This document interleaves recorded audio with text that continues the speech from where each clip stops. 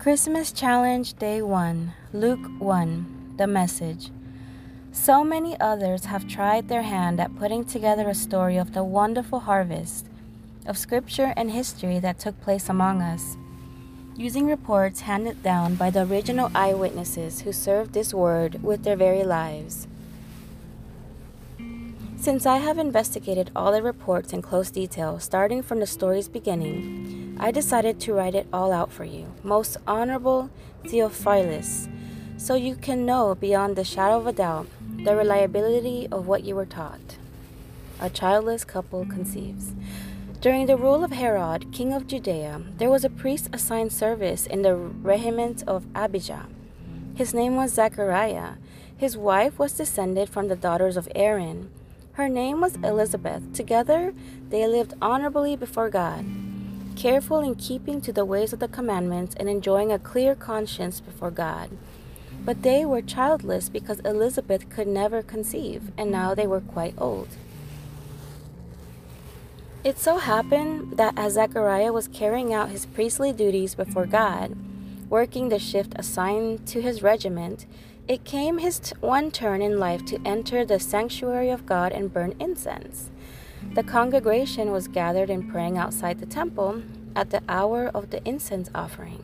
Unannounced, an angel of God appeared just to the right of the altar of incense. Zechariah was paralyzed in fear. But the angel reassured him, "Don't fear, Zechariah. Your prayer has been heard. Elizabeth, your wife, will bear a son by you. You are to name him John. You're going to leap like a gazelle for joy. And not only you, many will delight in his birth. He'll achieve great stature with God. He'll drink neither wine nor beer. He'll be filled with the Holy Spirit from the moment he leaves his mother's womb. He will turn many sons and daughters of Israel back to their God. He will herald God's arrival in the style and strength of Elijah, soften the hearts of parents to children, and kindle devout understanding among hardened skeptics. He'll get the people ready for God." Zechariah said to the angel, "Do you expect me to believe this? I'm an old man, and my wife is an old woman." But the angel said, "I am Gabriel, the sentinel of God, sent especially to bring you this glad news. But because you won't believe me, you'll be unable to say a word until the day of your son's birth. Every word I've spoken to you will come true on time, God's time." Meanwhile, the congregation waiting for Zechariah was getting restless, wondering what was keeping him so long in the sanctuary. When he came out and couldn't speak, they knew he had seen a vision. He continued speechless and had to use sign language with the people. When the course of his priestly assignment was completed, he went back home. It wasn't long before his wife, Elizabeth, conceived. She went off by herself for 5 months, relishing her pregnancy.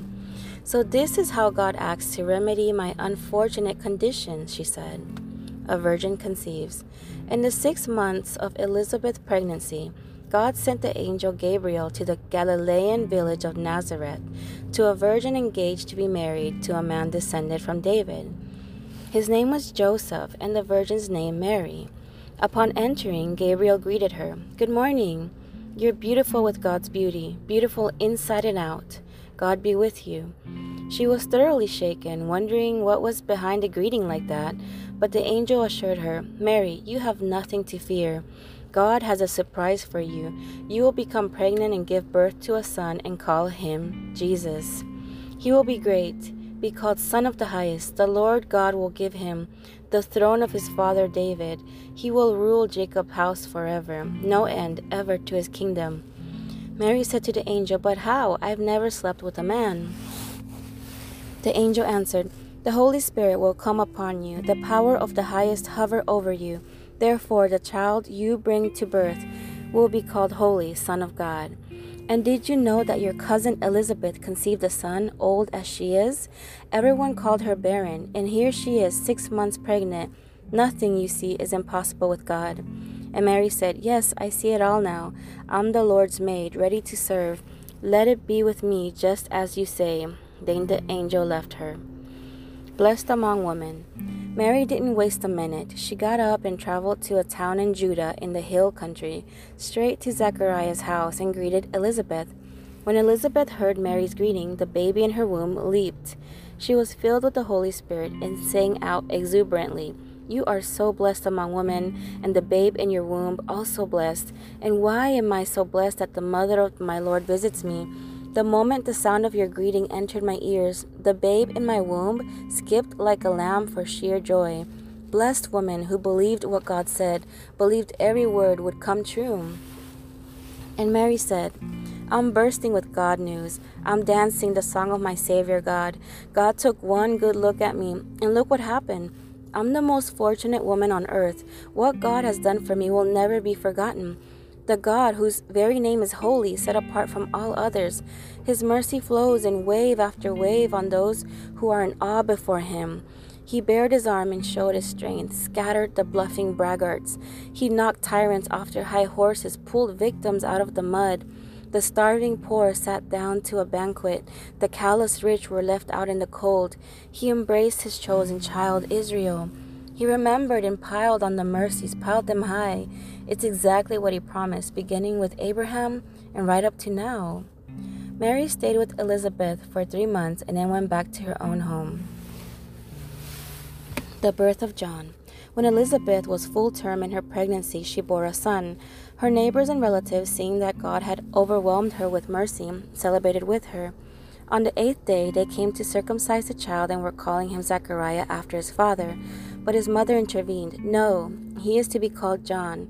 "But," they said, "no one in your family is named that." They used sign language to ask Zechariah what he wanted him named. Asking for a tablet, Zechariah wrote, "His name is to be John."